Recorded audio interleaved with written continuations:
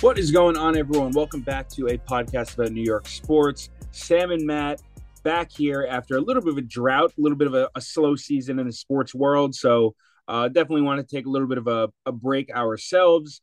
Definitely much needed all-star break in the NBA. Very cool to see some of the Knicks there.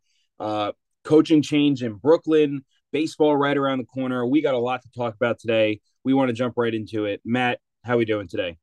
I'm doing all right. What did you enjoy most about the All-Star weekend? Because, personally, I think kind of the game is getting, worse and worse every year. Not really an indictment on the NBA. It's tough to watch in any sport. But what did you really enjoy about it? Because I mean, yeah, the dunk contest was okay. Mac McClung back-to-back years, but anything that stuck out to you? Well, I mean, in a personal Knicks fan standpoint, I just felt like a proud dad seeing Jalen Brunson there. Mhm. So that was probably my favorite thing. It was cool to see him in the 3 point contest.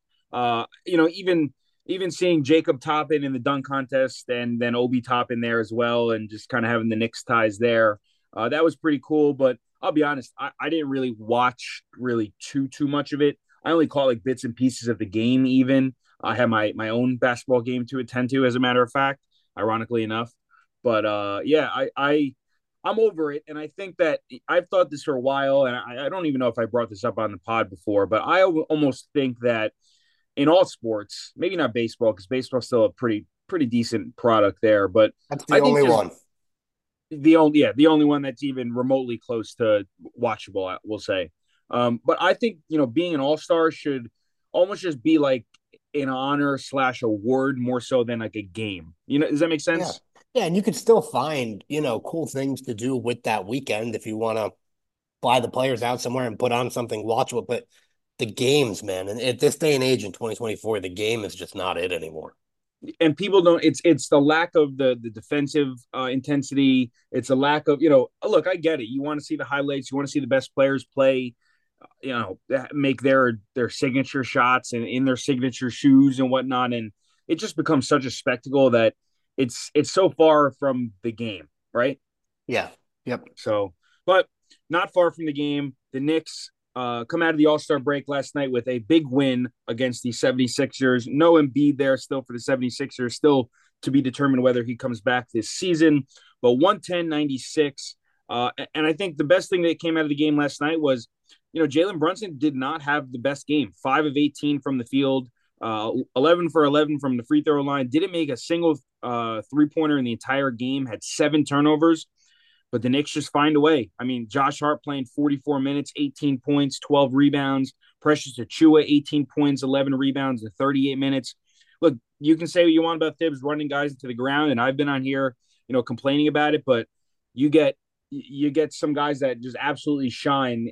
When you find a rhythm on the court, you find a solid five that you can that are playing well together. You get Bogdanovich in his first big game as the Knick. He goes 6 for 6 from three, 22 points, was absolutely on fire How yesterday. about that? I liked what I saw a lot out of the Knicks yesterday. Yeah, so take me through that with Jalen Brunson not performing. I know you just took me through some of the performances, especially Boban Bogdanovic, but how do the Knicks get into a flow of a game like that against a tough Sixer team, like you said? Obviously, still no Embiid, but really still no anyone on the Knicks, and they find a way to edge Philadelphia. Pause. Well, it's looking at the standings, and I'm not really a big, early standings guy, but that we're about 3/4 of the way through the season here, and that was a sneaky big win against a team that, right now the Sixers are under you by, I believe, 2 games now with that one last night. You find yourself in that fourth playoff spot as of right now. Bucks are only one win ahead of you in the win column. Cavaliers 2 wins ahead of you. The Celtics, 44 wins to the Knicks 34, so a little bit out of reach there for the 1 seed. But look, these games are going to be more and more important. The Knicks are going to have much more meaning on each and every game that they play going forward. They have a huge game against the Celtics on Saturday where they'll get the Celtics at home. Again, most likely no Randall, still TBD on OG Anunoby's status. That's getting quite concerning if we're being honest. We haven't seen OG Anunoby in a few weeks now. So not much news there. The Randall part of it is interesting because yesterday Randall comes out, or maybe 2 days ago, and Randall comes out and still kind of puts bit of a pause on the whole idea of, he's going to get surgery or might not need surgery, and he's still kind of on the fence about it. So, he's kind of just chilling and trying to heal up, I guess, naturally versus getting any sort of surgery. So I really don't know if that's a good thing or not. Well, I guess it's commendable at the very least because, obviously, if Randall goes under the knife anytime this season, his season is over. So maybe it's just kind of seeing what the Knicks are up to and saying, man, I'd really love to play out the season with these guys. Obviously, you hope he doesn't need surgery and this is something that gets delayed a certain amount of time. But, I kind of trust what's going on there. And if news ever does come down the pipeline that he's not going to need surgery, he's going to be okay, then I think we're all going to be grateful that he elected not to because they do need him on the court. Yeah, and the Knicks are almost in a scenario here where it's look, they're pretty comfortably in. I don't want to jinx anything or be the one that all Knicks fans are going to run back to and say that I jinxed it, but I think they're pretty comfortably in some sort of playoff seed, right? Like you're the 4 seed with about a quarter of the season to go. You're pretty cemented in at least a play-in game, right? So I think it would take a catastrophic loss for the Knicks to fall out of that. Ideally, you want one of those first couple seeds because you want the home court advantage.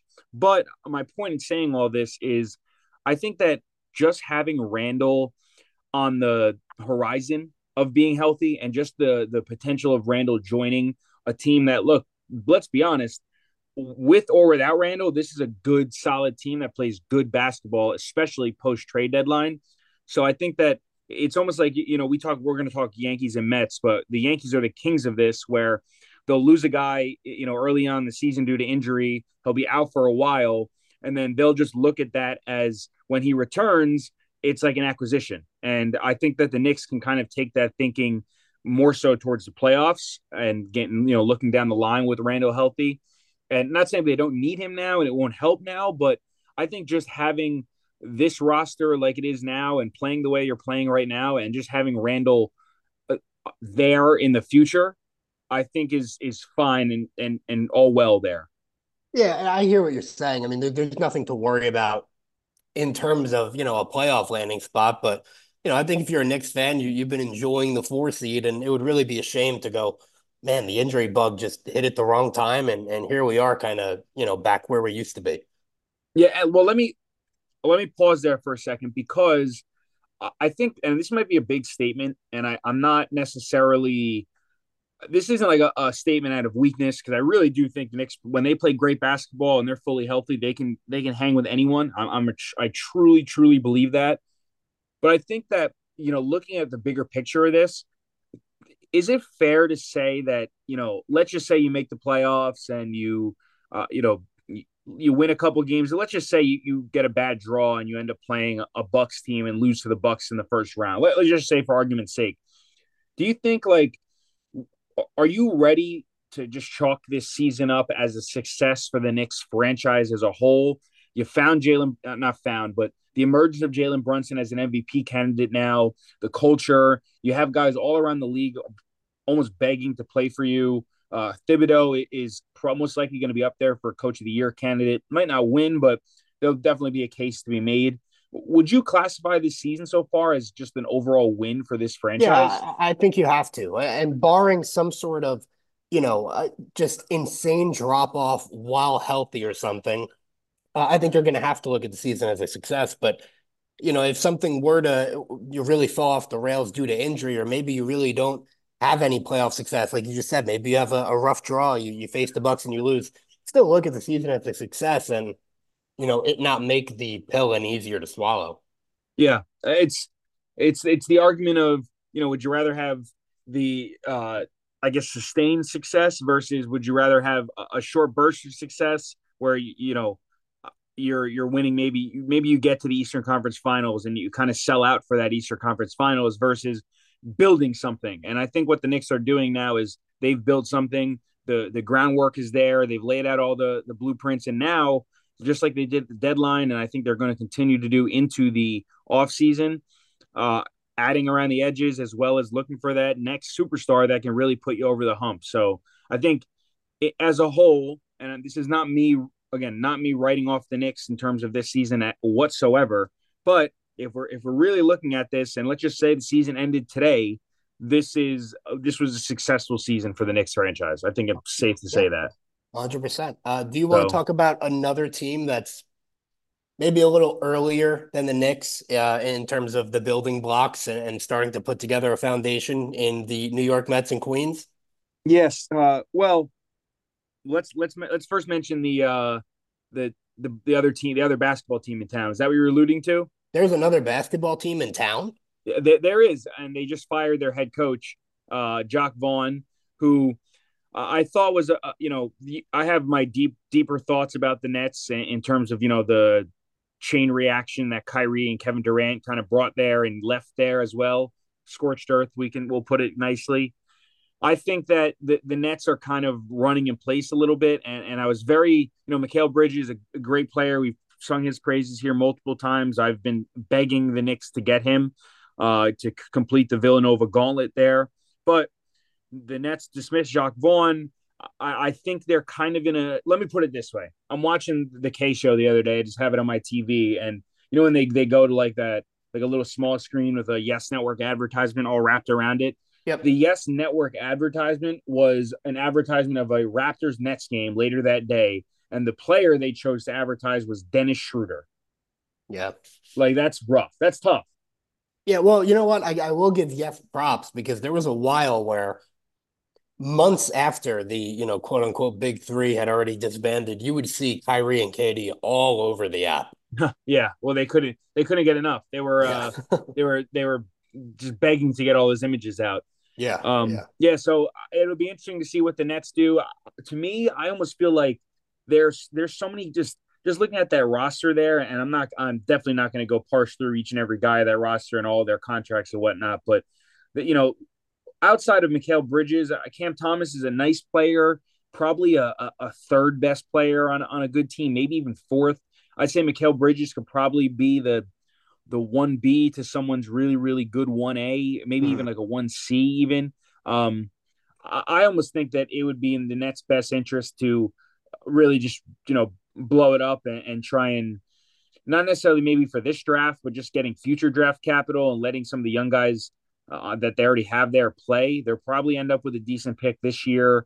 Um, it's it's a tough time to be a Net fan, but I think that the fact that you don't really have any crazy contracts, you don't really have anything that's kind of hanging over your head. Yeah, you burned yourself with the quote unquote big three, but I think that there's something there. But I think that they're they've gone so many routes, so many different routes in the past couple of years that they kind of messed themselves up and kind of just been trying to get back on track, and it just hasn't been good. So find a coach. The assistant steps in as the interim.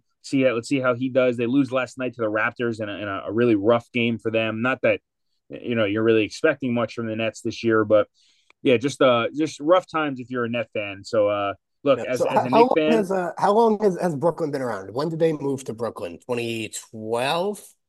something like that. So let's say they've been there about 12 years and we're calling for them to blow it up once again. Has any team ever utilized the reset button more than the Nets in their 12 short years in New York? Good question. No, I don't have one that's more off the top of my head. So they're definitely up there in the conversation, and it's look again. Like, here's the thing though. Like, there's been some dark Knicks years where you're rooting guys that aren't in the league anymore, right? And those are your guys that are on your advertisements and on the people are quote unquote paying to see. Like, the Nets are not that. Like, the Nets aren't the Pistons, but they're just so in the middle of the middle that it's you're kind of in. You almost rather be the Pistons, Yeah. So it's just a tough place to be. Again, Mikal Bridges, Cam Thomas, great players. There's definitely some good pieces there. I think would garner some very, very interesting trade assets and trade price and conversations, but will remain to be seen to the offseason. Anything else on either Nets or Knicks before we head over to baseball? Because we are very excited to talk about some baseball. Nothing at the moment. You said Knicks back in action Saturday? Knicks we're recording this Friday afternoon. Yeah. Knicks back in action Saturday against the Celtics. A big game, and the Garden's going to be electric. I believe that is a nationally televised game. if not someone messed up. But Yeah, and let me also note the blue shirts yesterday, 5-1 victory over New Jersey, right here in our neck of the woods over in Newark. Rangers staying hot. yeah, it was. I watched actually my two screens yesterday were usually dedicated both to basketball, but I did watch a large portion of this game, probably the first entire two periods before it started to get a little bit out of hand there. Kind of a rough and crazy game, right? Like to me, and look again, not very novice. I understand hockey. I understand what teams are good and what teams are not good, so on and so forth. I obviously understand the significance of Devils Rangers to me, and please correct me if I'm wrong, yesterday seemed like it was the Rangers were the men and the Devils were the boys. I It, felt it like the did. Devils were just getting bullied. It did. I think a lot of these kind of rivalry wins from the Rangers are really them kind of making a statement after, they did get knocked out of the playoffs by this team just a few months ago. Yeah, and almost like we say about the Knicks and even just the Yankees to an extent. But I mean, that was a Rangers home game. Yeah. Well, But it always is over yeah, here. that's what I'm saying. Like it's tough to even in a playoff series, like you mentioned, it's most of the time it's going to favor the Rangers, you know, to a very large majority. Yep. So, I'm tapped in. I'm tapped into hockey when when the Knicks aren't on, there's no baseball on yet. I'll throw on the Rangers. I'll throw on the Devils. I don't really have an allegiance to either side per There's a se, good but there's a good time in the season to sort of, lock in as much as you're gonna at least. yeah, no, yeah. If they're on, and the best thing about hockey, though, I will say is like NBA, right? If it's a nationally televised game that starts at 8 o'clock, that game's not starting until 8:15, right? Yep. And I feel like in hockey, that puck hits the ice at 7 p.m. Yeah. and it's great. I love it. They're very prompt. Yep. And like yesterday, I was waiting for the Knicks. I think the Knicks official quote unquote start time was like 7:10. I think the Knicks didn't tip until like halfway through the first period of the Rangers Devils. Mhm. So annoying, but just something that you got to deal with. But let's hard transition over to baseball because we are definitely getting excited. Spring training, I guess, got underway yesterday with the Dodgers and the Padres. The Yankees are in action on Sunday, I believe, and the Mets are in action on, I believe, tomorrow on Saturday. Saturday, yeah, against the Cardinals at 3, I want to say. Yeah, so definitely on the precipice of the season, and just wanted to talk a little bit of Mets and Yankees. I think with a good place to start here, maybe not so good place to start, but the big Met news that comes out yesterday is that Kodai Senga, your presumptive ace, I guess, Yeah, will 100%. be starting the season on the injured list, and he has a right capsule injury. I believe it has to do with the shoulder, Yeah, it's a and shoulder strain in the throwing arm, so never good news. yeah, and I believe that again. My sources are partially Frank the Tank, but I believe that is a similar injury to Johan Santana, if Tank is not mistaken. Or if he's not gassing. Yeah. Yeah, yeah, Yeah. he's not speaking hyperbole, but which is very rare. But yeah, what are your thoughts on that? I mean, give me the Met fan take and your I guess knee jerk reaction to hearing that. Is it just ho hum Mets again? Yeah, I think that that's always the knee jerk. The knee jerk is always ho hum Mets because, like you said, this was he was going to be your ace. Whether he's an ace or not, he was the best pitcher on your staff. Now, what the Mets have done in terms of pitching is something you've seen David Stearns do before, where he's a big inning eater guy.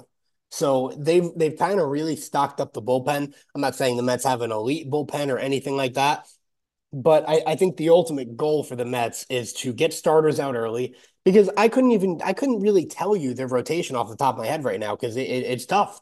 Are we going to see a Joey Lucchesi get the ball, the first couple months of the season, depending, because we don't know anything about Kodai Senga right now.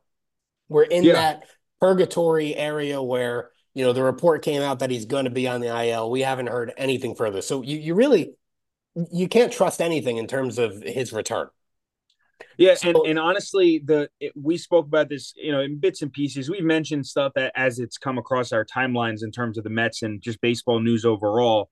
But I think even before the Senga injury, the question was, who the hell is going to pitch for this team? And I think that you get it. You're getting a little thin early here in terms of innings, and you're going to need to probably find someone that can eat innings. How I mentioned this yesterday and kind of was a little bit half joking, and we'll get to him in term when we talk about the Yankees more so because I feel like it's just a bigger and more there's more validity to the story. But a guy like a Snell or a guy like a Jordan Montgomery, why wouldn't the Mets just? I get look, why wouldn't they sign them, right? But and I understand that the Mets kind of said that 2024 is pretty much not going to be our year, I guess, to paraphrase.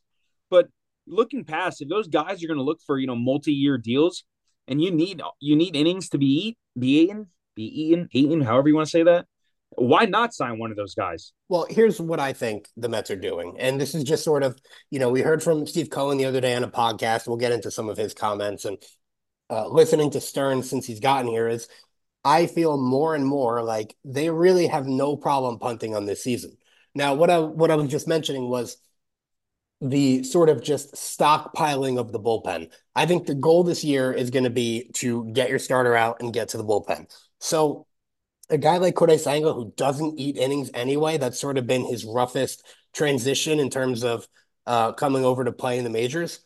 I don't know that it's that big of a hit. If you're not really planning on doing anything this year, I'm not sure it's that big of a hit. I think they're going to find out which guys in the bullpen are stout and are going to stay. And I think that when they really build something, they're going to lean on having a tough bullpen. Now, when you mentioned Snell, or I think the Mets are good because when you look to next year, I mean, the guys that are going to be available, whether it's, Garrett Cole, Zach Wheeler, Robbie Ray, or even a Frankie Montas, Corbin Burns, Kyle Hendricks, Shane Bieber. I think there's going to be a market for it. Why the Mets aren't doing more to be competitive this year, I don't know. And it's still not something that sits too well with me because I think as a Met fan, I think it's still tough to get over. Well, we were just promised all this, and now we're going to sit here and watch a potentially non-competitive season. But I think David Stearns I'm not sure he's tapped into that. I think that Well, they're looking to next year, and I think this is the year to really bolster the bullpen because I think that's the cornerstone of a David Stearns baseball team. And then I think you might see the Mets, get a little out of pocket in free agency next year. and I think you probably are going to be spot on. But I guess my question is, and this is obviously not necessarily a question for you more so than it is just for the Mets in general. But this isn't the NBA. This isn't even the NFL. There's no sense in tanking, really, in the MLB. Like, not necessarily saying that they're going to tank because I think it's a little bit blown out of proportion. How quote unquote weak this Mets roster is. I still think that there's definitely something to be. They're definitely a You're legit right. team, You're but right, but there's still, and we'll go through all this, but I don't know if there's another team with more like, maybes and ifs in their lineup. oh well, yeah, but I think that I mean, well, all right, let's look at the lineup here. Let's just go around the horn. I mean, you got Alonso at first. We've talked time and time again about the disappointment of, I guess, the fact that he still doesn't have a contract extension with the team, and there really hasn't been much structure in terms of conversation there. Definitely is something that would concern me as a Met fan. But Well, let's start there though, because I did want to get okay, into some of the Steve Cohen comments. I think we're at a time now where there's not going to be any hometown discounts, anything like that. I think players more and more, and obviously Alonso happens to be a Boris client, so it's already a given. Players are going to hit the open market. But Steve Cohen sounded glowing about Alonso and seemed to make it pretty obvious that he does want him here. And I don't think the Mets are in a position where maybe this sort of, I don't want to call it rebuilding, retooling, discludes Alonso. I just think the Mets were kind of told point blank, if you're going to retain his services, it's going to be through free agency. So what I will say about Pete Alonso, and we're going to go over, this is really kind of opening day stuff we're doing today. I wouldn't be shocked if you see him in a different uniform this season. yeah, and so that as you're talking, I'm kind of thinking, and could you see the Mets doing Yankees or Aroldis Chapman, where in the middle of the season they trade Alonso as like a rental piece and then just sign him back? Yeah, we saw the Mets do that with Jay Bruce a few years back. Yeah, I think if they want him, that's how it's going to have to go down. Yeah, that's how you get the most value out of him, I think. Yeah. So yeah, definitely it will be one that's interesting to watch. But in terms of like the opening day and the impact on the team, I mean, you can chalk up the one thing we say about Alonso is you can chalk up 45, 50 home runs and 110 RBIs year in year out. Chalk it up. Yeah. So yeah, obviously the injuries notwithstanding, and that's obviously a factor for all players. But yeah, I think Alonso is gonna. It kind of has to be your power production. I think a lot of people have been spoken very glowingly of his defensive improvements. I'll say I'm not going to say he's an elite defender, but I think he's getting better, and he's someone that is just a solid defender more so than he's not going to really lose you games anymore. Where at one point I felt like maybe like 2-3 years ago I'm like this guy Alonso can hit the shit out of the ball, but on defense he's a little bit of an anchor there. But I think he's gotten better there. So I think it's in terms of looking at Alonso long term. What is he 29 now or 30? I think he's only 29, maybe even 28. But I could see him being a Met for a life post this season. Yeah. Well, I think that's kind of that seems to be what he's always wanted, and you hope that happens. But let's kind of go to what you're doing. Let's go around the horn. You're set at first base with Pete Alonso, and you kind of already gave me the numbers to expect from Pete Alonso, assuming he's here for a full season. Yep. So then that would lead me to second base, which I'm going to presume is Jeff McNeil. The caveat here is that the Mets also signed Joey Wendell, who kind of plays every single position in the entire field. So we'll just throw Joey Wendell's name out there as well.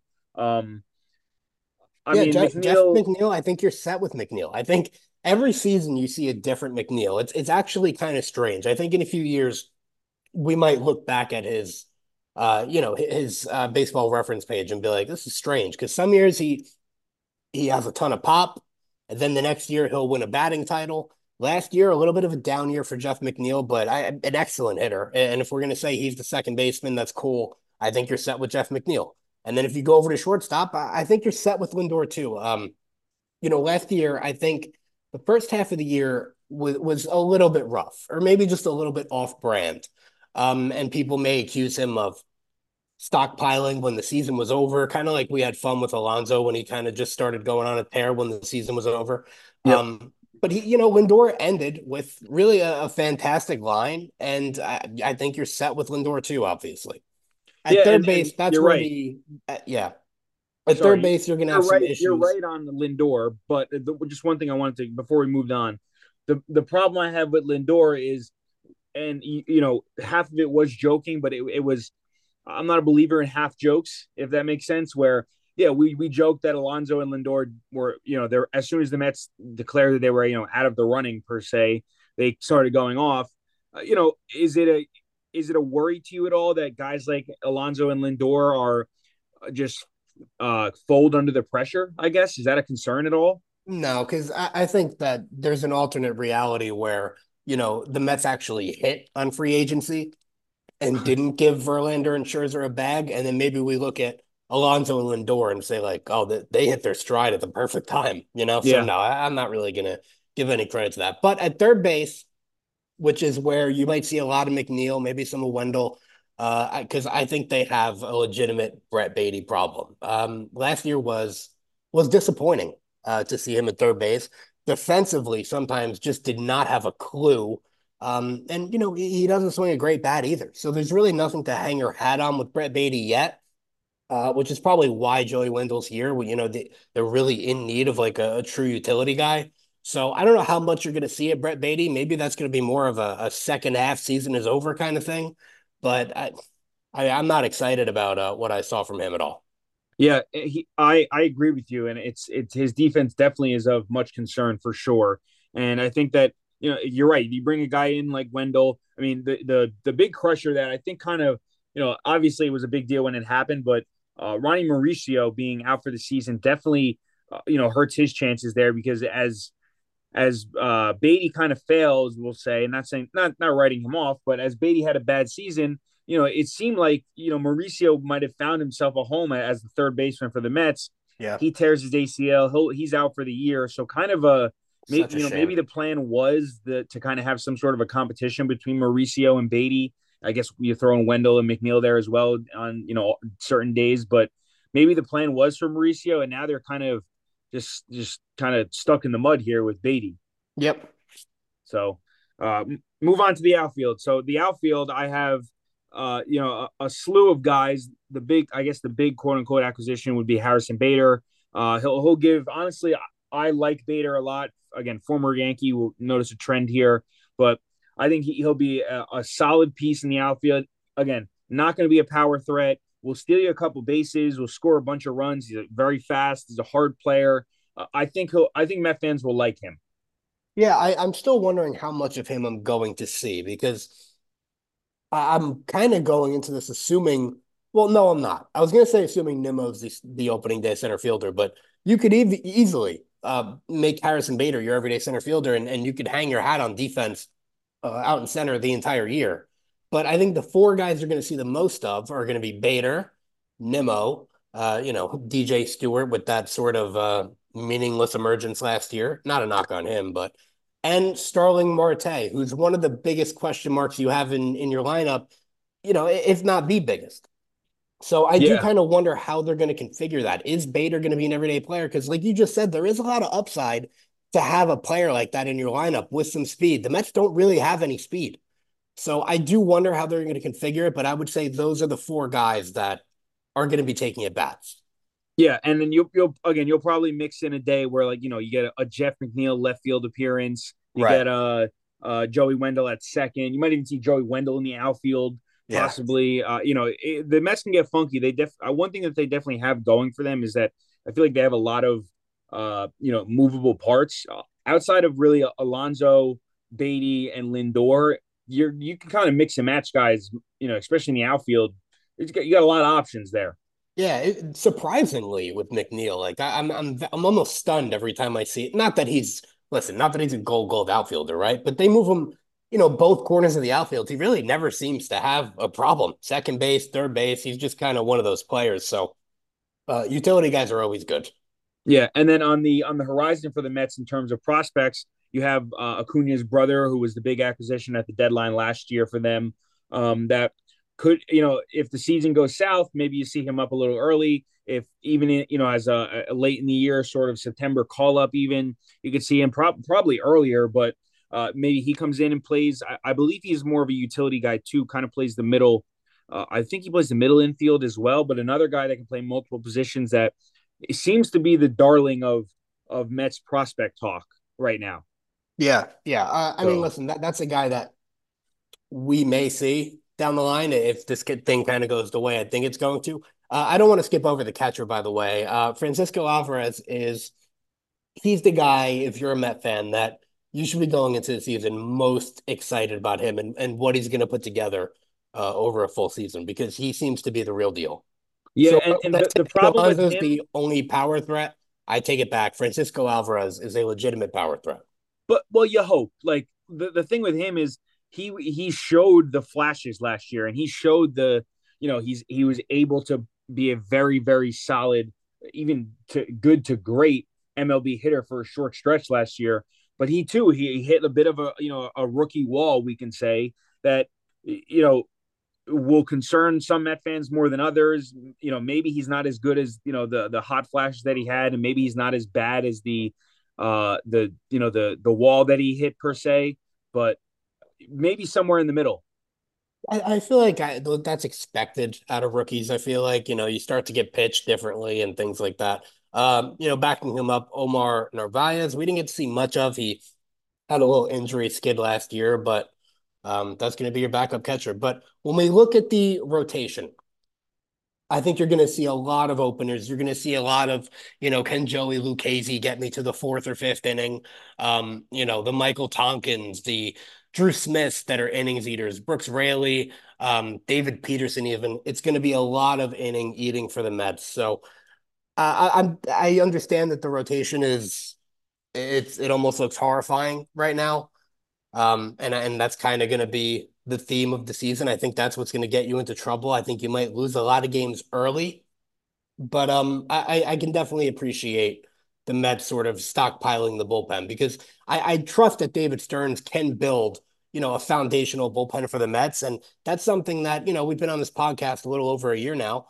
And, in the same group chat for several years, all we ever talk about is, oh my God, how did the Yankees figure this out every season? And we watch it take them on deep runs year in, year out. It's really the most slept on part of a baseball club. So if the Mets can write that and then spend the amount of money I think they're going to in this upcoming free agency, I think they're on the right track. But, I'm not preaching because I understand this is going to be a tough season if it's going to go down the way I think it is. Yeah. So, I mean, I really don't have too much left to say. We're not going to go through every single bullpen arm and kind of talk about their how we project them to be. But I think unless, any other points on the Mets before we start getting into sort of record projection or prediction. I mean, not really. I think we hit on all the players that we had to, but I think I'd really love to see Starling Marte get back on track. He's not that old yet. We've seen him really be the catalyst of the Mets before and kind of drive things in the right direction. That's really the kind of player he can be. Um, so we'll see. But that would So, be my guys to watch would be obviously Alvarez and then Starling Marte. and then I guess just the overall use of the rotation. Let me before we get into prediction, let me ask you this. Obviously, one guy we didn't mention, or one position we didn't mention. You got a new manager, so give me some of your thoughts. Have you? I guess it's hard to really say how he hasn't coached a game yet per se, but in terms of just some of the words he said this offseason, the transition from Buck to Mendoza. What are your first thoughts on Mendoza and how he, I guess, how he speaks about his guys, how he speaks about the game? Do you have any thoughts there on that? Yeah, I think he's well spoken and he's a guy I could potentially be excited about. I mean, we got on here when he was first hired and we kind of went in on all the Mets fans who were, whatever, pissy about it for whatever reason because they didn't have anything better going on that day. It's just gonna really be a prove it thing to me, but I've kind of had the same quote over and over again when we talk about the Mets and the manager, and it's really just as soon as they got David Stearns in the building and brought in legitimate baseball higher ups, they did not have a baseball person, a legitimate one, since Steve Cohen's been here. So I think once they got that fixture in place, they really could have run me any manager, and I would have said, okay, let's see how it goes then. Yeah, and I agree. And I think that if the complaint about Buck was that he was a little bit out of touch with the players and a little bit out of touch with just like the overall game and whatnot, we can ridicule how the Mets handled the situation and how apparently Stearns didn't even meet with Buck when the the management decisions were made. We'll put, but I think that if you're a Met fan and you kind of have this new outlook for the season and this new voice in the room, it's only fair to be kind of, I guess, optimistic. No. Yeah. So, all right, let's get into the final thing here on the Mets. I want your record prediction as it sits. This is Friday, February 23rd. All right. Listen, I'd love to eat crow on this. I know I kind of tipped my hand that whole spiel there in terms of the Mets. I don't think this season is going to be. I don't think you're going to see any real success this season in terms of a postseason or anything like that. I think you're watching the Mets this year to watch all the little successes they're going to build into the Mets, eventually, hopefully becoming a winner. But this season, I mean, if you look at the rotation and all the question marks that we just mentioned, they lack power, they lack speed, they lack arms. It's not a perfect club whatsoever. I have the Mets 73 and 89, which I think is a couple games less than they had won last year. It might have been 75 or 76 last season. I'm expecting this season to, be a smidge worse. You are quite low in terms of what I guessed, and I mean, I haven't even looked at any over unders. I Well, haven't but looked at any well, sort let of me give you predictions, this. Let but me give you this. We're both saying that we're expecting the Mets to be out of it at some point. And if they are, you're kind of all the like. I guess Alonso would be out. I guess maybe a Marte would be out. Like they would have another sort of sale because they wouldn't have a choice. So I'm expecting them to just like they did last year, where they were mildly competitive in the first half. I think the big drop off comes after that. I mean, you just mentioned maybe seeing Acuna's little brother. I don't think there's going to be a 500 baseball club. Well, that's a perfect and natural segue into mine because, as weak as it might sound, I have the Mets at a comfortable 81 and 81. You're a bum. You know what? Now you see because you're setting this, and now they're going to be so much worse than it. And then you're going to be like, oh look, oh the Mets. No, that's a bad predict. They're not a good team. 500 is not They're good, not good. but 500 is not. I think that I agree with you on a couple things. I think that you're right. If it ends up that the fact that they're going to trade Alonso and their season will have gone south, and that prediction will be way wrong. And look, I am acknowledging that by making that prediction. I think, and just reading the Mets, I can see them getting off to a good start. Marte's healthy, Lindor's playing well, Alonso's playing well, and almost find themselves in like a little bit of no man's land in the middle of the year where they don't even want to risk trading Alonso and risk having to go, having go to another team and falling in love with the franchise or whatever, and just kind of sticking with it and saying that we'll add around the edges, we'll trade our any sort of 1 year deal guys that aren't named Alonso. And I think that I think saying 500 in the NL East with, I think the Marlins overachieved last year. I don't think the Nationals will be any good. Obviously, the Braves and the Phillies are just two juggernauts, but I I 500 seems like a fair bet to me. But they're running out a worse product than they did last year. But are they though? Like Yes. ultimately. Yes. But like Your quote unquote ace, who's now has to be your ace, can't play. but I understand that. But when you talk about last year, like is it a worse product than what Verlander and Scherzer were giving you? Yeah, I think so. And look, you might be right, but There was they didn't want to let go of Verlander. Verlander was, he was coming off an injury, but he was actually productive. There might be 4 or 5 Verlander wins that you could just forget about because Tyler McGill is going to get shelled in the first inning. all right. So I'll bump it down to 80 and 82. Is that fair? No, I mean do whatever you want. I'm just saying I just don't I just think if this thing does blow up halfway through the season, I don't see any way how they're gonna hang on for dear life and finish around 500. Uh, that's fair, If and they went into the season and said all of your lives in this clubhouse depend on you being 500 or better. So World Series, none of that matters. Contracts don't matter. It's just like, holy shit, we have to win right now.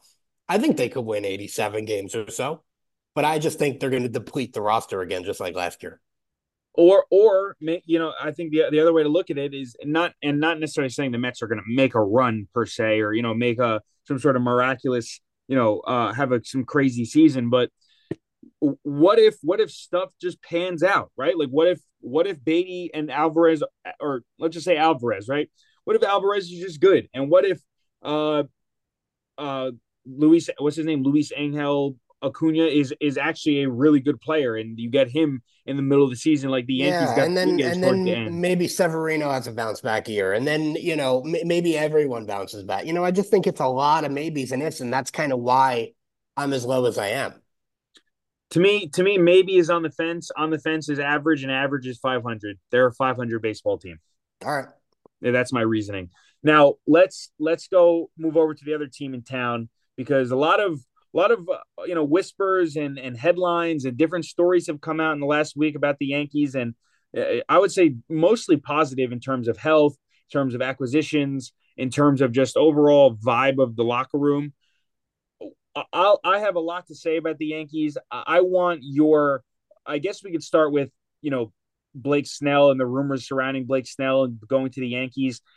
My first question to you about them would be, how optimistic are you about this Yankees team, and do you think they need a Blake Snell to really put themselves in that kind of Well, World Series no, contender argument? I don't think so. I think Blake Snell would be a luxury piece, like, and a pretty darn good one too. Like that's a guy that's obviously, he's going to crack your postseason rotation and all that. But I still think he's a luxury piece. I don't think they need him. I think they're all ready for real. Now, my outlook on the Yankees, my excitement, things like that. I guess it kind of depends on the Yankee fan. So, well, let me ask you this: is this roster now, seeing that you've made all the DS and CS appearances, is this a World Series or bust roster? And if you say yes, then I'm mildly excited about the Yankees. I think we'll see. If you say no, then I'm crazy excited about this Yankees team. I almost feel like they could punch a ticket to the championship series, obviously barring, an injury bug hitting as hard as it did last season. I think it is a World Series contender as it sits right now. Yes, and I think that the way that the Yankees have set themselves up is is interesting because they get Soto. He's on the 1 year deal, and you're hoping that he's going to stay much further past this year. Period. Stop on the offensive side. I think where the interesting conversation comes along is so you kind of have to look at the Yankees in terms of like a math equation here with when you talk about Snell and the rest of the roster. So right now, as it sits, your rotation will probably look something like Garrett Cole, Carlos Rodon, Nestor, Stroman, and then right now you're probably going to look at like a Clark Schmidt as your five there, right? And it's a good rotation, solid rotation. I think a lot of teams would sign up for, Clark Schmidt as a five, Stroman as a four, so on and so forth. The problem is the Yankees are over the luxury tax, but the way, and again, there's a lot of legal jargon and a lot of random numbers and stuff to really digest it all. But simply put, the way it works is when you're over the luxury tax so much, you have to start paying a percentage of how much you're over, right? So let's just say the Yankees signed Snell to a $30 million a year deal. For argument's sake, that $30 million a year deal ultimately would probably cost the Yankees almost double, given the amount of luxury tax that they'd have to pay with another $30 million contract.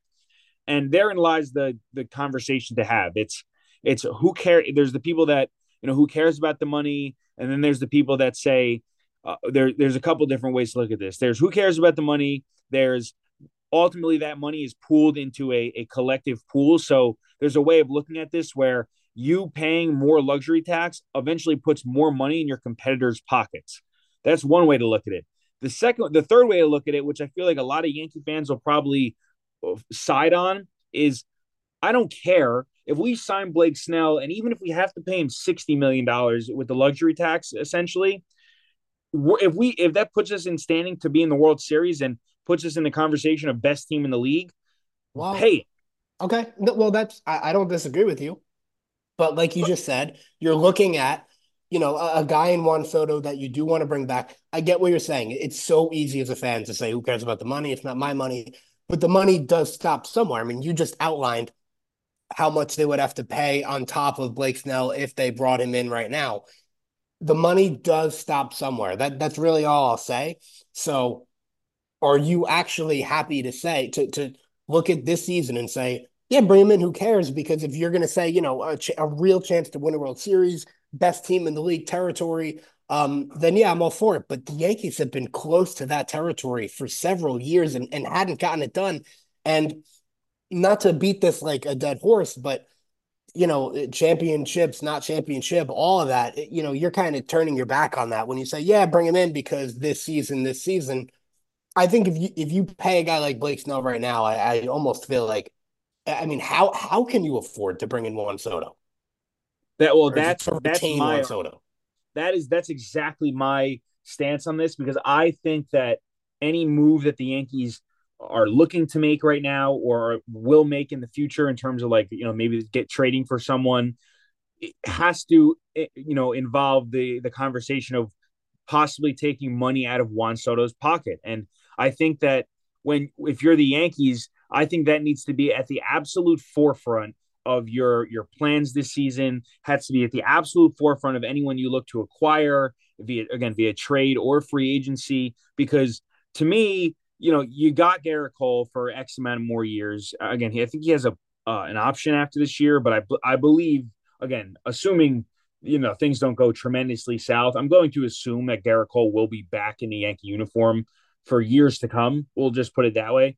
But looking at the roster now, you got Glaber on the last year of his deal, Rizzo on the last year of his deal. I believe there's a team option at the end, but you have a lot of money coming off the books. If you don't sign Snell and you have that money coming off the books, and let's just say you reach a point where maybe Verdugo is really good, and maybe you like a guy or Dominguez comes back and is healthy, and now you can move a Giancarlo Stanton, even if you have to attach prospects to get rid of the contract. I think there's multiple avenues to free up a lot of money that I would rather be in a situation where we have too much money to spend than really trying to make tough decisions and have like a tighter budget. Does that make sense? Where like next year, if they let's just say they sign Snell to let's just say like $30 million a year, just for argument's sake, that's $30 million that you won't be able to offer Juan Soto, and that Yes. that doesn't fly with me. So to me, the more as long as we're sticking with the Snell conversation, and look, Snell is look. It's crazy for me to say I don't want the reigning Cy Young or a former Cy Young. It's a crazy thing to say, but I think that if you're going to tell me that, let's just say right now, again, this is not my actual number, but let's say the Yankees have a 65% chance to sign Juan Soto following the season to a long term deal. Let's just say if signing Snell means that that goes down even to like 50%, I'm not down for that. Yeah, I think I agree with you because I think at the end of the day, because we're talking about a luxury piece. Like, remember, last season when we were like, oh my God, they need a left fielder so bad. If you brought in something like that and really, really fulfilled a need, okay, we'll worry about Juan Soto next year. But I just think it's a luxury piece that you just might be shooting yourself in the foot. I don't think it's a need. Yeah, and I think that the way the Yankees operate and the way the Yankees attack the trade deadline every year, I think it's to commit to a guy like Blake Snell. And look, he's to say he's a guy is a bit of an understatement because look, Blake Snell is a great pitcher, right? He's a behind Garrett Cole, he's a one of the best twos in the league, I would argue. So I think that you're right. He'd be a luxury piece. He probably puts you over the edge of making yourself inevitable World Series or bust. But just signing Blake Snell would ultimately result in that. I think so. I just think that the Yankees will get to a point in this year where, let's just say, they don't sign Snell, they have more money in their pocket, they can look at more options in the trade deadline. There's always people available. There's always going to be a bad team with an ace that will be available to trade. And even if like I'd rather give up more a prospect like a Spencer Jones who let's look again. Everything in the Yankees is interconnected, so it's really hard to talk about things very one to one. Spencer Jones, one of the Yankees, I think the Yankees' top prospect as of right now is everyone kind of making fun that he kind of looks like a lefty Aaron Judge. He's an outfielder. I think he can even play a little bit of first base as well. He's a stud, right? He's gonna. A lot of people think he might even make like a September call up of some sort. But looking at this as a whole, a guy like Spencer Jones, if you're going to tell me that you can Dominguez is playing amazing, he's actually a stud, and Judge is obviously a stud, and you got Soto there for the year. If you're going to tell me that you have an absolute abundance of outfielders, of good outfielders, I think I'm okay with giving up a Spencer Jones or a top prospect this year to get that arm that puts you over the top at the deadline. Where maybe it is a Corbin Burns, or maybe it is any of those guys you mentioned previously that are free agents at the end of the year. That even for a rental, that a guy that is going to be the number two behind Garrett Cole and will pitch in a game two of a presumptive World Series. I think that's an avenue that's way more attractive to me than signing Blake Snell. Yeah, I think I'm with you. And, a lot of this is naysay because I don't really, I don't understand the Yankees' pockets the way that they do and things like that. But, I think we do have a pretty firm understanding on what the goal is going to be next year. And just the fact that, a Blake Snell or something like that could potentially shatter it. So I just think that my main point here is just anyone who, it's not my money, who cares? I just want people to know it does end somewhere. So, you want some flexibility. That's really all you could ask for from your front office. Yeah, and I think that signing Snell would handcuff you just a bit. I think that there would be also, again, I mentioned this kind of in passing a little bit, but signing Snell or even a guy like of Snell's caliber or I guess monetary resemblance, I guess we'll say, probably would mean no Glaber Torres. So on top of, again, like I said, losing some probability of putting money in Soto's pocket, you're probably not going to be able to retain a Glaber Torres after this year too. So there could be those ramifications as well. And I think that the understanding among Yankee fans and among Glaber is that like Glaber wants to be here. He wants to be a Yankee, and they've dangled him in trade talks. And it seems like every year his name comes up and, could the Yankees trade Glaber? Should the Yankees trade Glaber?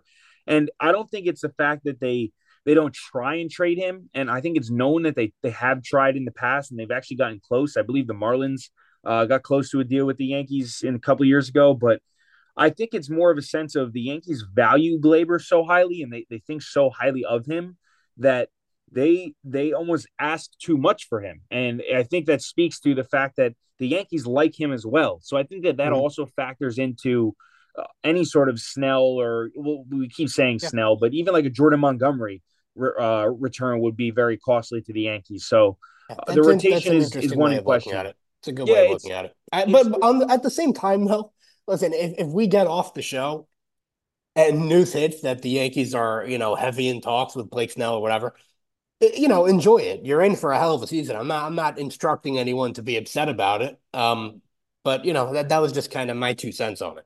Yeah, well, and I guess the flip side of what everything I've just been saying is, all right, at the worst, even if you don't you sign Blake Snell and let's just say Soto walks. Let's just say Soto becomes a Met next year, right? Because I think you've been preaching that for a while. But let's just say Yeah, Soto leaves the manifesting. Yankees, manifesting. That's the word I was looking for. Soto is manifesting, or the Mets end up throwing a bag at Soto. He leaves. Then what do the Yankees end up with? They're able to sign Glaber and they have Blake Snell.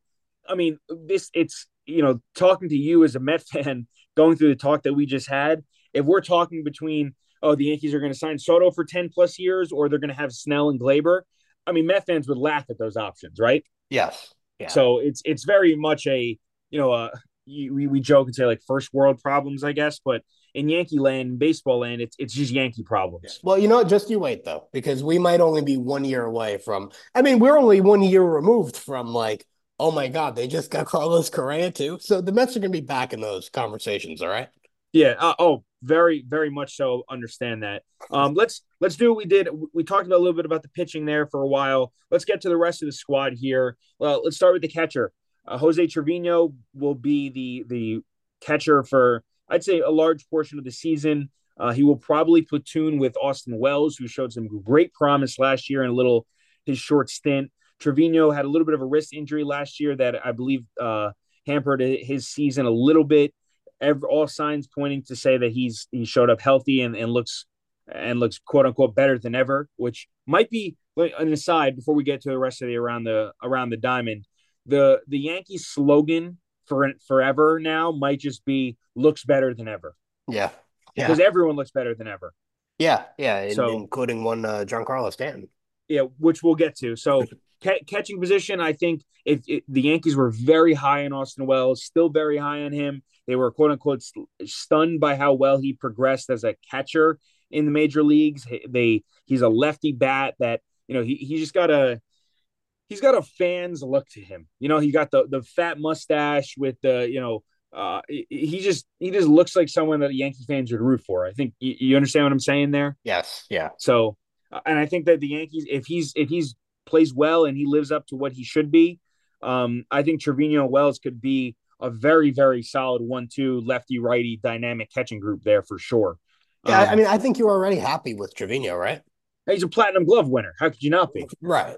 So yeah, I agree. And if you look, his offense has come into question. I believe he hit maybe like sub 230 last year, but all reports say that he was dealing with injury for most of last year. So I'll take his word for it. Again, Well, he caught in the All-Star game, so he's yeah. good. He's You fine. and I are both proponents of like, all I really need from my catcher is just stellar performance behind the plate. Like you and I are Yeah, big proponents of that, especially in a lineup like the Yankees. Just give me the platinum glove winner that he is, and I'm happy. I look, I couldn't agree with you anymore. And I think that if you tell me the Yankees are 110 and 52, and Trevino's hitting 200, batting ninth the You'll entire you'll still season. hear you'll still hear phone calls about Yeah. When are the Yankees going to upgrade that catching position? We miss it. Posada, Yeah. but all right. So catching position solid. I think we can all agree there. First base, Anthony Rizzo was he seeing ghosts last year? Was he seeing anything last year? We don't know. Maybe A little doubles bit. and triples of things. Who knows? But let's just put it this way: he started the season last year hitting 304, with 11 home runs and 32 RBIs up until May 28th last year. The rest of the way, after a weird little injury, a collision injury, I believe it was in Baltimore, he hit 171 with one home run and did not play a single game after August 1st. Let me put it this way, he is not that bad. No, no. Listen, when the rules were implemented, the new rules, Anthony Rizzo, because of the limitations of the shift, is the player that we maybe mentioned the most on that episode.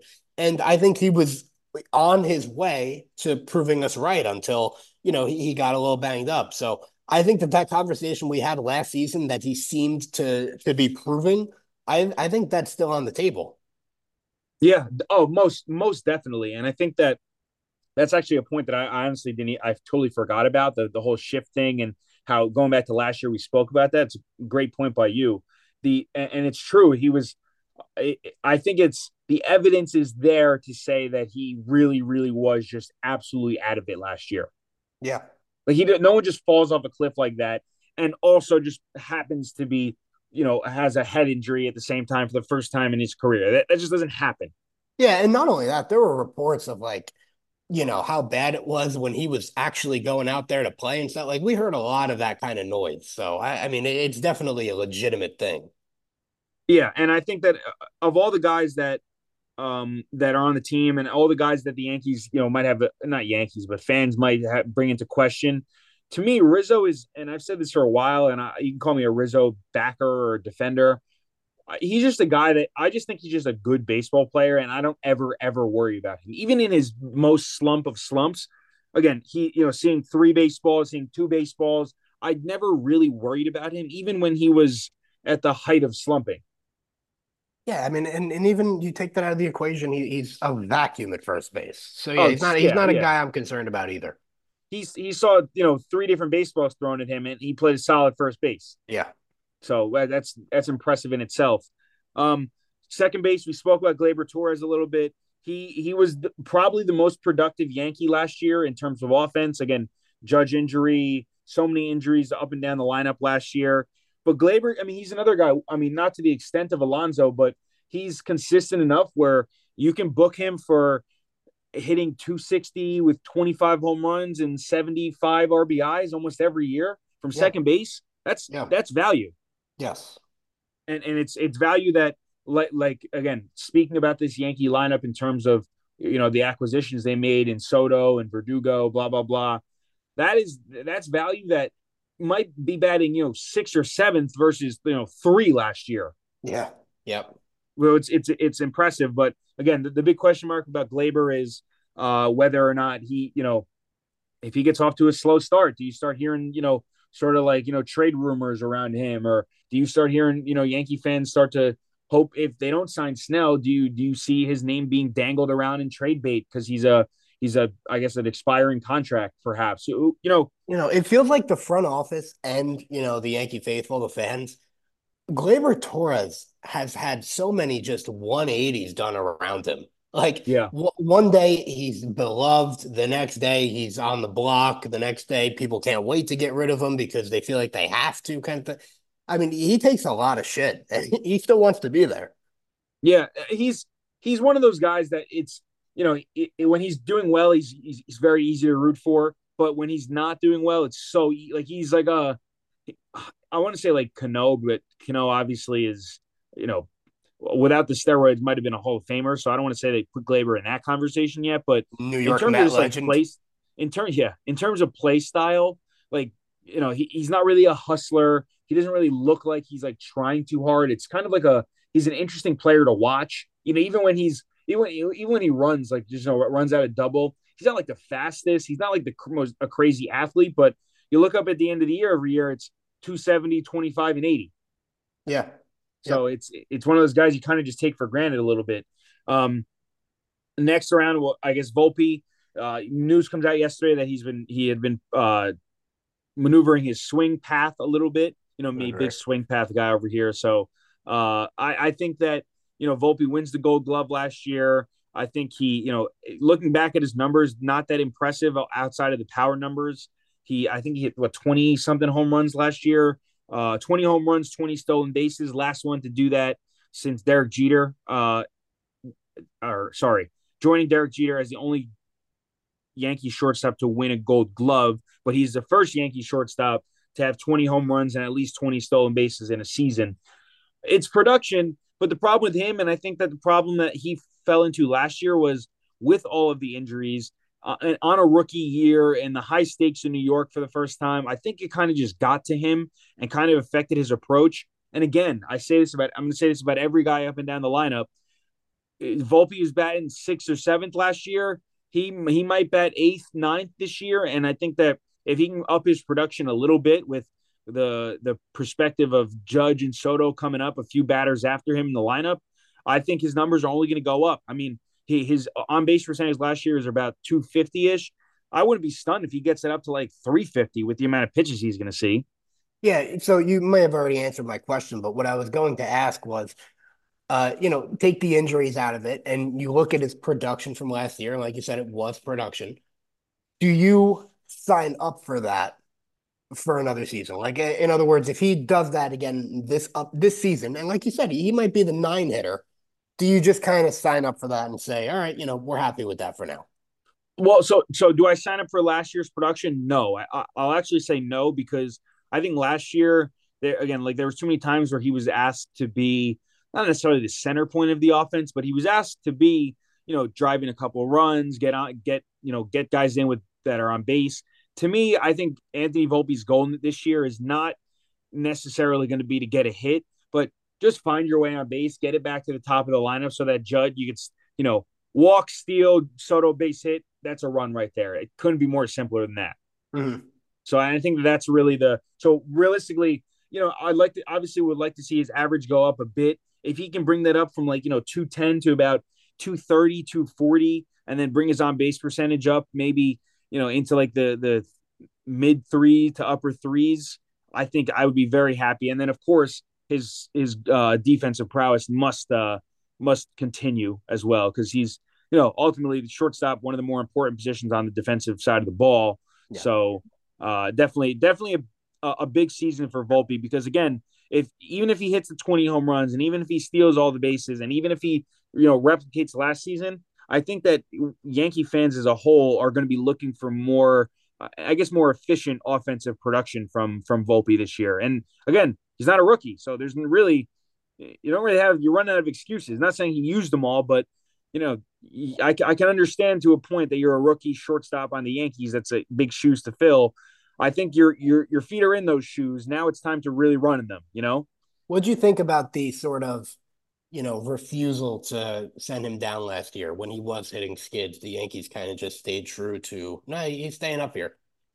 Yeah, well, it's kind of like the way the Yankees have uh almost just dealt with all of their prospects. They give them every single last bit to prove themselves, and I think sometimes it works, sometimes it doesn't. It's really an interesting thing, but I think that they're the last year the Yankees were happy with hit home runs, steal bases, and play good defense. Now I think the only thing you're adding to that fold is get on base more. And I think that if everything else stays the same and he gets on base more, it's going to absolutely do absolute numbers for the Yankees.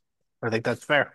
So, and then last position around the infield here, DJ LeMahieu. All signs point to that he's fully healthy. Aaron Boone really has been speaking to him highly in spring training, and he's a guy that I think will probably hit leadoff at some point. Maybe he falls into the bottom of the order. Maybe on a certain off day here, or off day, maybe a Rizzo off day, he moves down a little bit. They maneuver the lineup a bit, but all signs point that Boone would love to see DJ lead off ahead of Soto. So as the table setter there, and again, with Soto and Judge and the rest of the Yankees behind him, I'm optimistic on what I can get out of DJ LeMahieu.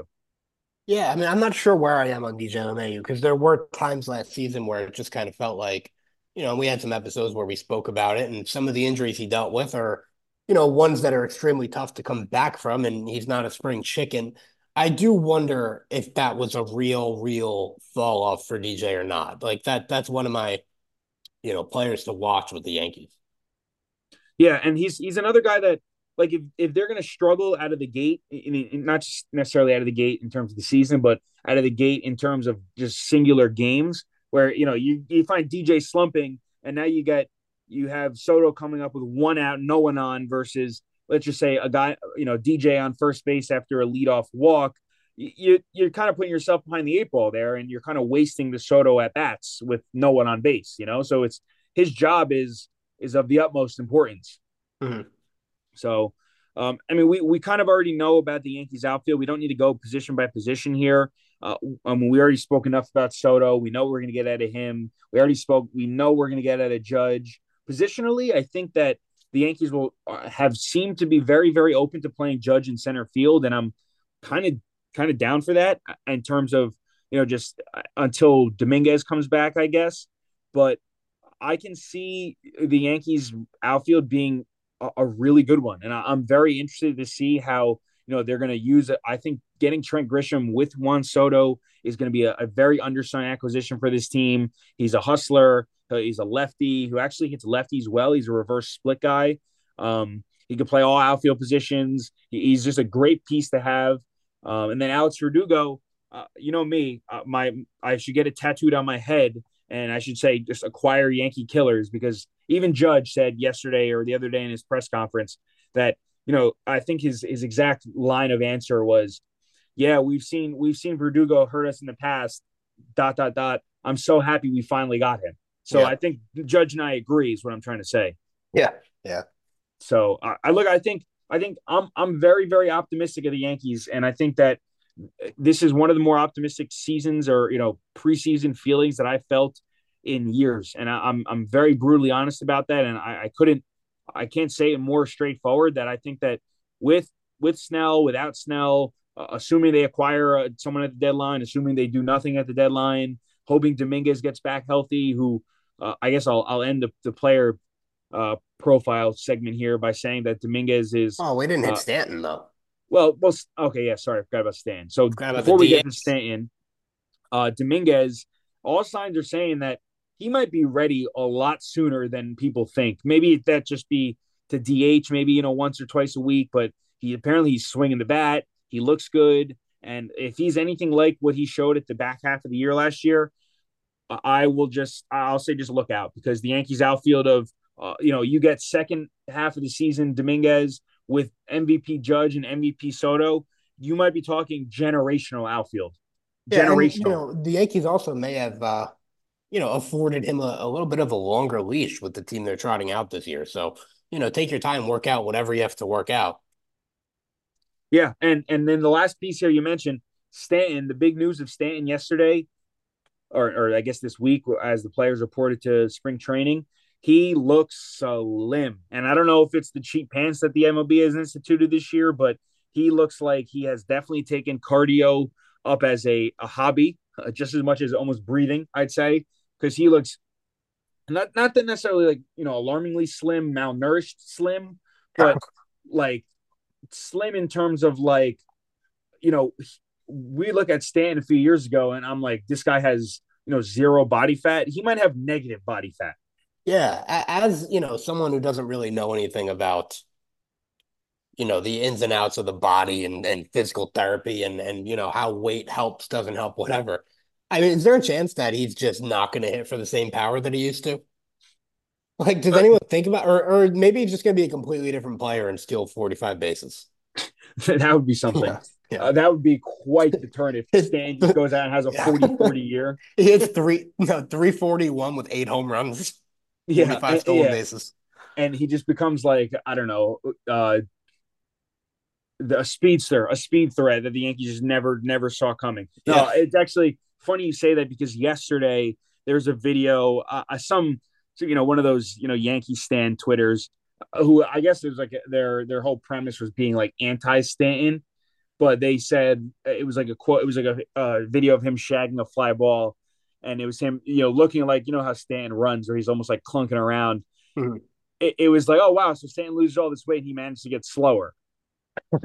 Yeah. So I don't know. I really don't know, but he's a wild card, and to be honest, I honestly don't really even look at Stan's production more so than just being up at the plate and on on the on deck circle, just looking like Giancarlo Stanton and just even carrying the name of Giancarlo Stanton might even just be enough, you Yeah, know? this is like going into this season, this has to be the least that's ever really been asked out of Stanton.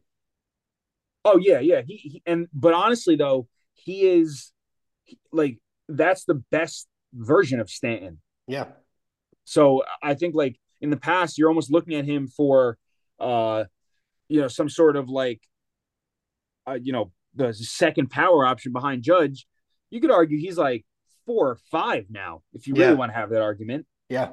And there's gonna be games where you're gonna have the Red Sox game where Stanton hits 3 home runs. You're gonna have the game against the Mets where he'll hit 3 home runs, and you're gonna get those Yeah. vintage Stanton games for sure. It's a given. Consistency, staying healthy. I think all of those. It's a big season for Stanton, and I think that let's just fast forward to the end of the season here. If we're in a situation where it's another season where Stanton is, injury riddled and, hamstring bothering him, can't really play the outfield anymore, I really think that the Yankees are approaching the time in Stanton's contract where you might just have to bite the bullet and say, like, look, like, we're paying you so much money. We'll eat a lot of it. We'll attach some prospects, but we need to move on. There's definitely a world where that's the case. And Yeah. there's definitely a world where he loses all this weight. He's healthy he plays 100+ games and everyone's happy. Yeah. We'll see. So, all right. Before I give mine, we'll end up the show by giving our record predictions. So, what do you see the Yankees finishing as? And I'm gonna assume you're gonna guess playoffs. So I'll let you do record prediction as well as I guess where their season will come to an end.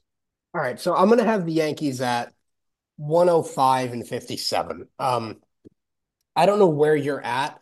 I may have even gone a little bit higher than I wanted to, just for the simple fact that I do think that with what the Yankees experienced last year, injury wise and whatnot, I think they're a good enough team where not that they could really lock up the division early or anything like that, but they're a good enough team where they can stay afloat and sort of kind of stick to their guns in terms of resting players, regardless of how the fans feel about it. I would almost be on their side if they wanted to revert back to they get accused of over resting and things like that. I think there's a group that has to be healthy come playoffs. And so that's kind of why I have them at 105. I wouldn't be shocked if it was closer to, 100, just because I think that there's going to be some games where they say, for the sake of the bigger goal here, it's okay if we drop one. Fair. And so you're officially 105 and 57. Yeah. Okay. So, and then did you mention, obviously again, health and just the way the season goes, but you're way too early. Do they lose in the ALCS? Do they get to the World Series? Do they come up short? What you had to pick one. Where do you think they finish? All right, so I think this is fair to do. I'm going to tell you how far they're going to get. I'm not going to tell you if they win that series. I think the Yankees are going to get to the World Series. It would be impossible for me to sit here and tell you if they were going to win that series or not. I think right now, I think there's a very, very strong argument to be made that they're the best team in the American League and, perhaps in all of baseball. I mean, there's still going to be your Atlanta Braves and things like that.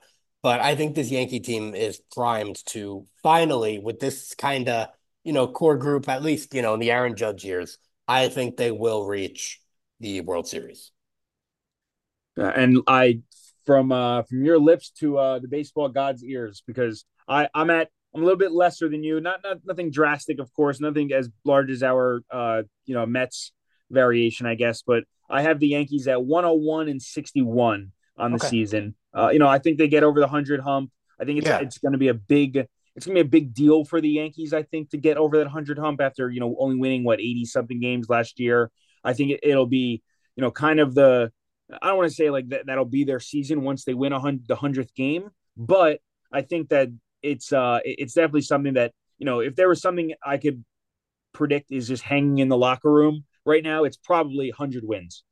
Yeah. I mean, you think about the teams that they were unfortunate enough to lose games to. Teams they play a lot, like Baltimore, which is a good team. They even dropped some to Boston. I think if you look inside their own division, they lost quite a few games in there, and I think that they've really started to create some separation to the point where a lot of those L's turn into W's, and they should get over the 100 mark for sure.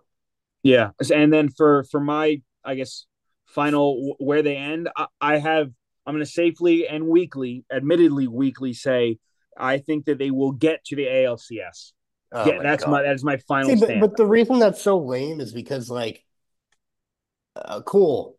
They get to the ALCS again. Awesome. Congratulations. It would be so lame and boring if that's all they did this year. I mean, you go to Game 7 and you lose to the maybe not the Astros, but The Astros. You better hope it's not the Astros again. I do hope it is not the Astros for sure, because that would be just the ultimate. Just no matter who you get, where you're a big brother, I guess, because adding Soto and presumably adding another arm there. But I think the Yankees they're a force to be reckoned with, and I think that as long as they're all healthy, and that's been the problem, and I think that the conversation that we kind of had in the pre-show about Judge and Cole really getting involved more so in the team's decisions and whatnot will definitely come to fruition this year. And I think it's going to be something that we'll have to watch in terms of not necessarily on field, but some of the stuff that Cole and Judge are saying after the games, who they're talking to on the bench. Cole is always one of those guys he'll be in the dugout, talking to the pitchers as they make their starts. So it'll be interesting to see. I'm very excited for this season, as I'm sure many of us are. I'm actually looking to go down to Tampa sometime in March to catch a couple of spring training games. As a matter of fact. Interesting. Yeah, I was honestly I was looking at Maybe this we weekend. we should look into whenever they get the Mets in Tampa there. Yeah, maybe we can get one of those marquee Jose Quintana against Clark Schmidt starts. If we're really lucky, we could get a Mark Vientos autograph. Yeah, or a Ronnie Mauricio signed boot. Yeah, yeah. Or signed crutch. But all right. Anything else you want to mention before we get out of here? Because I'm excited for baseball, and we're going to update our record predictions as we go and as more news drops. Obviously, if the Yankees do sign Blake Snell, my win projection as well as yours, I'm going to presume, will go up, and we'll obviously have that all covered if that does come out. But anything else you wanted to get to? No, I think I'm good. I'm a little less excited for the season than you, but we'll see when we get there. Yeah, we'll see. Oh, let me ask you this. Here's my last question. I'll ask you. At what 1 to 10, what is the likelihood that the Yankees win at least 20 more games than the Mets? Like 10 being most likely. Most likely being 10. Yep. I mean, 8.5, 9. Really? Okay. I think I agree with that. Yeah, yeah, it should be something like that. Because I mean, if I have the Mets under 80, then yeah, I would hope. What we got to think about, and again, I'll let you think about it. Maybe we can exchange some sort of figure after the show, but we should take a season long me and you bet where we have a Yankee win versus Met win line. Like Yankees need to finish the season with 25 and a half more wins than the Mets. All right, I'm down for that, actually. That actually sounds like fun because that'll get me. I'll actually be able to sit there and watch my piece of Yeah, garbage baseball team and be like, we got to pull this one out today. yeah, maybe yeah, like you'll be in the middle of the end of August, and it'll be just the Mets will be scratching for their 80th win, and you'll be like, this is a huge one, and you'll Yeah. be the only one in attendance. You and Tank. With my scorecard. Yeah, with your scorecard and your slides. Yeah. Yep. But all right. If you got to this point, thank you all for listening. Hope you're all excited for all of the baseball to come. We'll definitely cover all the stories that spring training lends us. Both teams in action this weekend. Knicks in action tomorrow night, a big game against the Celtics. We'll have it all covered. As always, thank you for listening, and peace out.